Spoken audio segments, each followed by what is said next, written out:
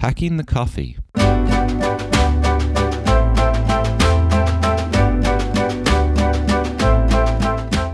The coffee situation in my hotel room is a little questionable. Like most hotels. I actually stayed in a hotel for a surprisingly long amount of time just because the coffee machine was so good. The entire hotel was like falling down and falling apart before my very eyes for years. And I avoided changing hotels because the coffee was so much better than anywhere else.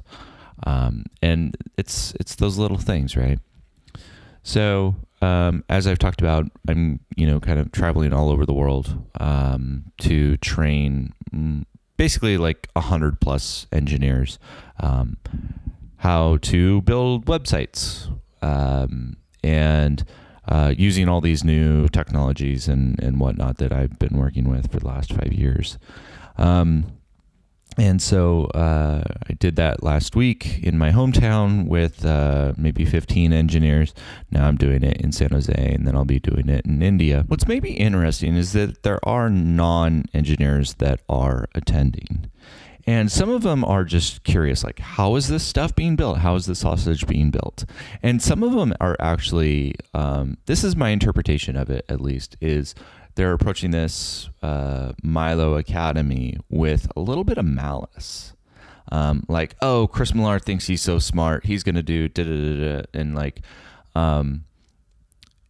it creates anxiety for me because I am already going into this situation where I have to be happy. I have to be engaged. I have to be at the very top of my game. I have to make these very technical topics seem easy and approachable. And then I have this like sideshow of, I have people in here that actively dislike me, and that creates anxiety. And I have, and it's one thing, you're not always going to be liked. That's been a hard pill for me to swallow. But as I had to choose, like, I either progress in my career and hold my ground, or I let everyone like me.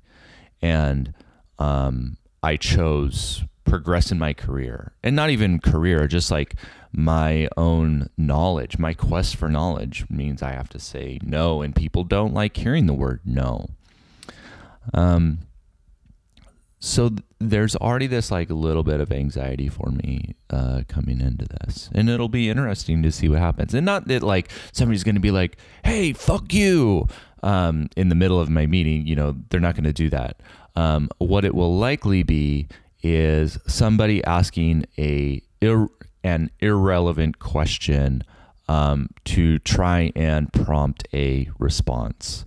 And I just need to remember, and this is me, reminding myself that I am here to do a job, and anything that is out of scope from that job, from that task of teaching these engineers how to write code and contribute to our most important project,